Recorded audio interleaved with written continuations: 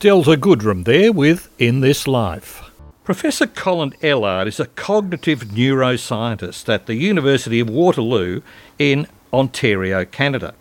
And he studies the effect on people of the places they know or visit and how they impact their feelings and behaviour. Now, while the built environment is an important area of his study, we wondered whether there was a role for this type of scientific study known as psychogeography on travel and tourism. So I spoke to him from Ontario late last week.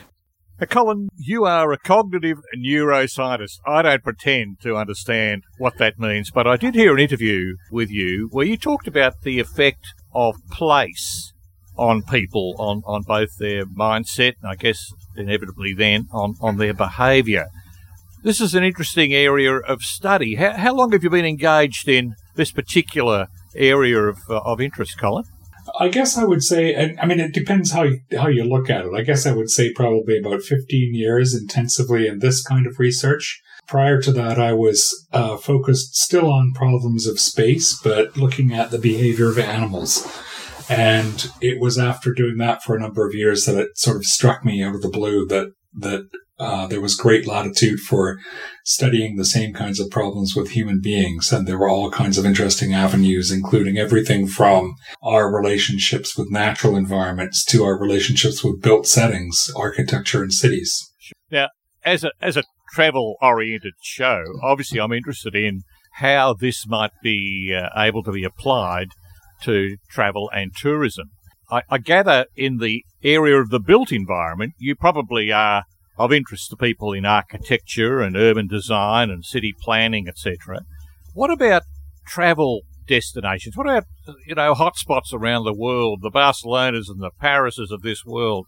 Are they interested in how people react to the natural environment that they have? It may be something they built, but more often it's about whether they're on a nice green hill in Tuscany or whether they're in an urban and dense concrete environment. Right. I can't think that I've had very many conversations explicitly about the impact of travel and tourism on the effects that I study, but the connections are kind of obvious. I think, one of the reasons why we travel, one of the joys of actually going somewhere as opposed to reading about it in a book or watching a screen or some kind, is that we all know that the experience of being in a new place is vivid, can be refreshing, it can be exciting. There are all kinds of different vacations, ranging from the nice trip to the countryside, a camping experience, for example, to experiencing a new urban environment. And each of those settings, just like the influence that they have on our everyday lives, each of those settings have an impact on how we feel and who we are when we travel for tourism. Do you actually measure what is a dopamine, or what do you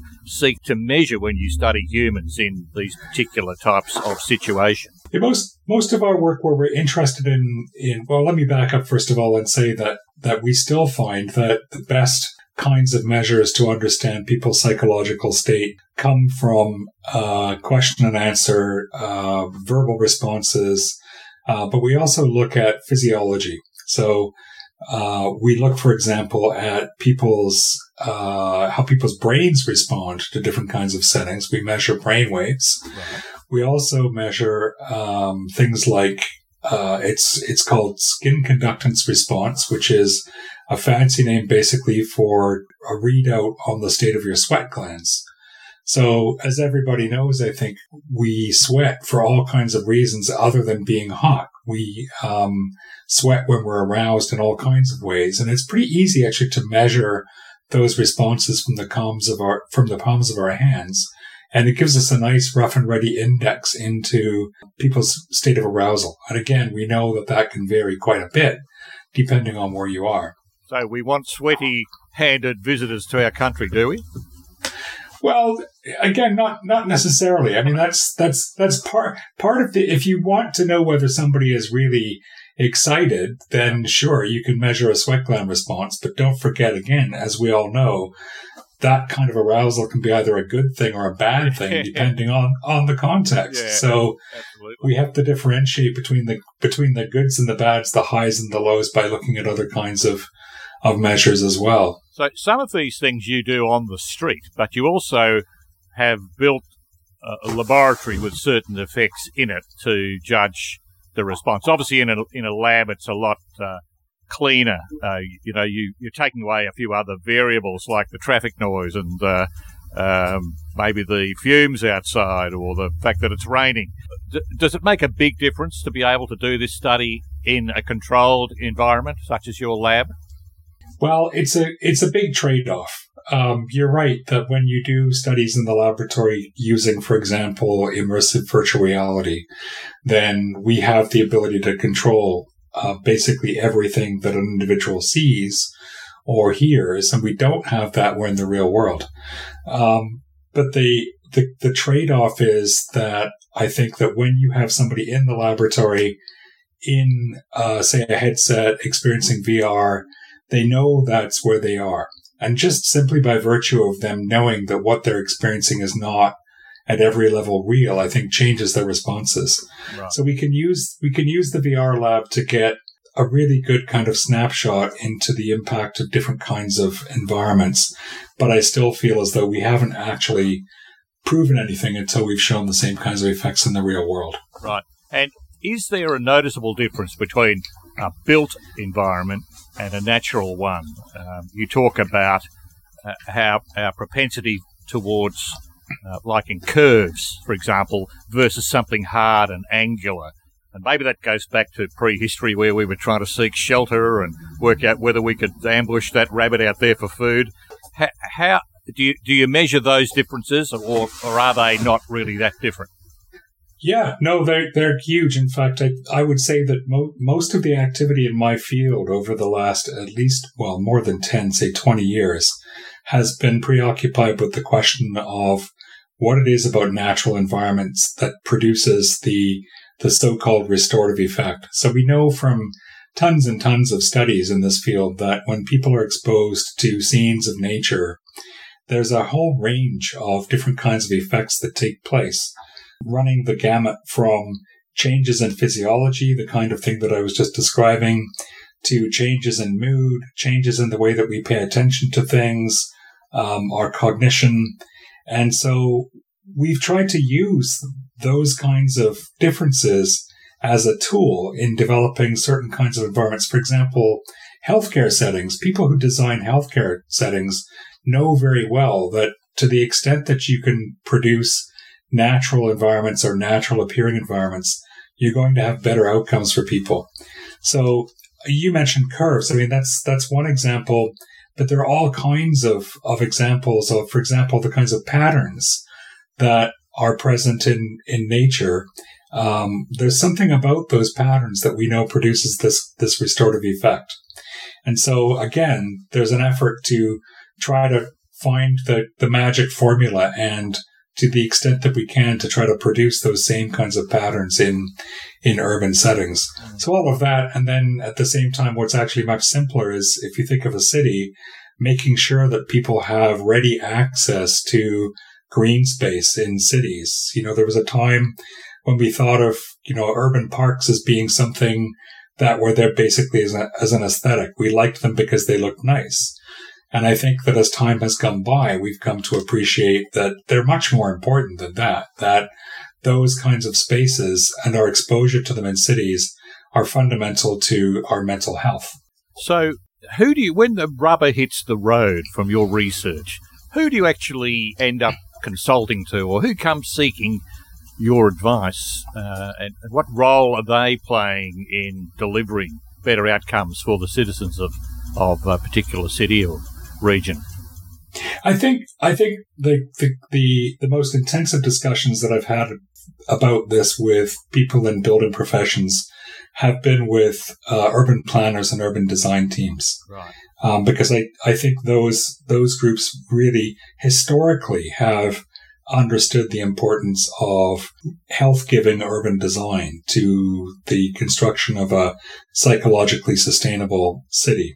I do also have conversations with architects I think, part of the issue, and I think, my colleagues and I talk about this a lot, how do we effect positive change in the way that things are built?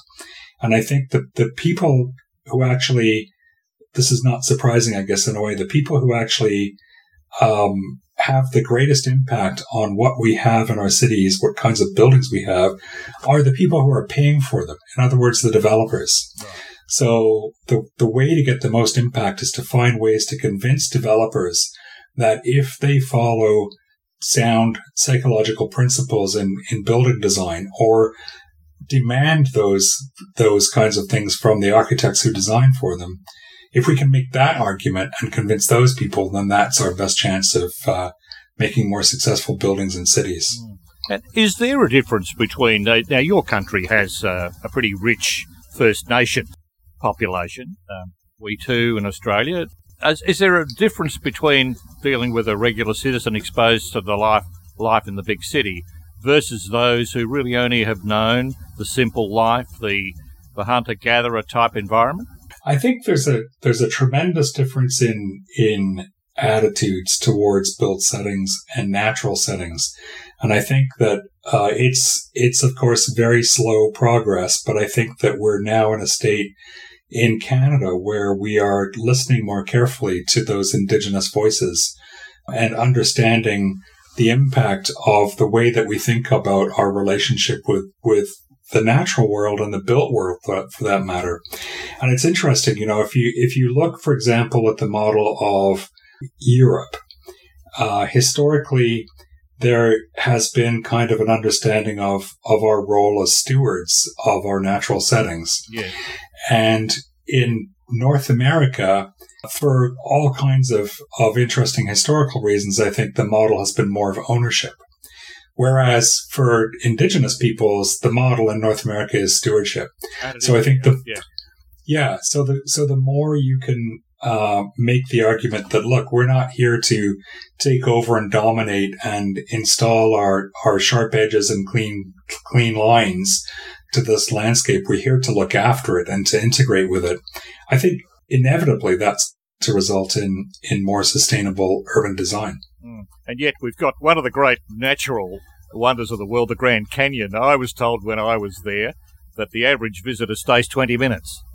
Yeah, I believe that. Which is amazing, really. It's not a single dimension. It's a multi-dimensional opportunity. That's right. I think that is interesting. And I think, in part that sort of speaks to I guess you'd call it a concern that often when people are engaged in tourism, there's often too much of an emphasis on the importance of being seen to be there. The Instagram experience. Yeah. So I go get my picture taken in front of the Eiffel Tower or standing at the edge of the Grand Canyon or what have you.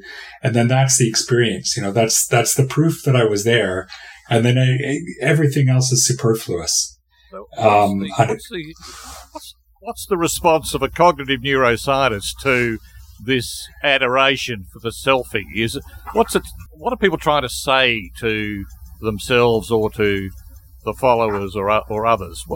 Is it about, hey, I can spend money on something like this, or where's it? What are the deep root of thoughts going on?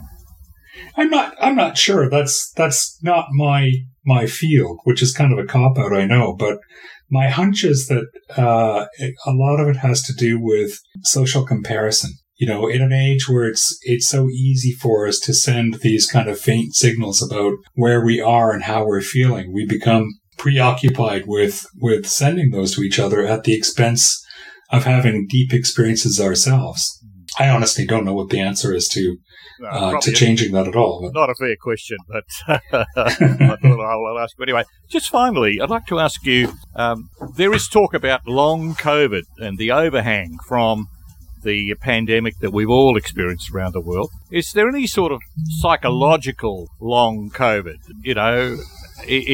In the work you're doing, do you notice that COVID has fundamentally changed people in a measurable way? I think that the evidence is just not there yet to answer that definitively. I suspect, though, that some of the profound changes that we're seeing in people's long-term physiology, that it would be remarkable if there weren't also cognitive changes. And, people talk about things like brain fog, for example. I don't think we know precisely yet exactly what's going on with those things, but again, it would be more surprising to me if there were not psychological effects in long COVID than if there were. Well, fair enough. Well, Colin, thank you so much for your time. It's been interesting talking to you. It's not a subject I've ever broached before, but it seemed interesting, and obviously there's a demand, at least in the built environment, this sort of expertise, evidence-based decision-making, I guess you'd call it. Yeah, that's right. Well, thank you so much for being on Travel Writers Radio. I've enjoyed our chat. You're very welcome. Take care. Graeme Kemlo there, speaking with Professor Colin Ellard, who's a cognitive neuroscientist at the University of Waterloo, Ontario, Canada.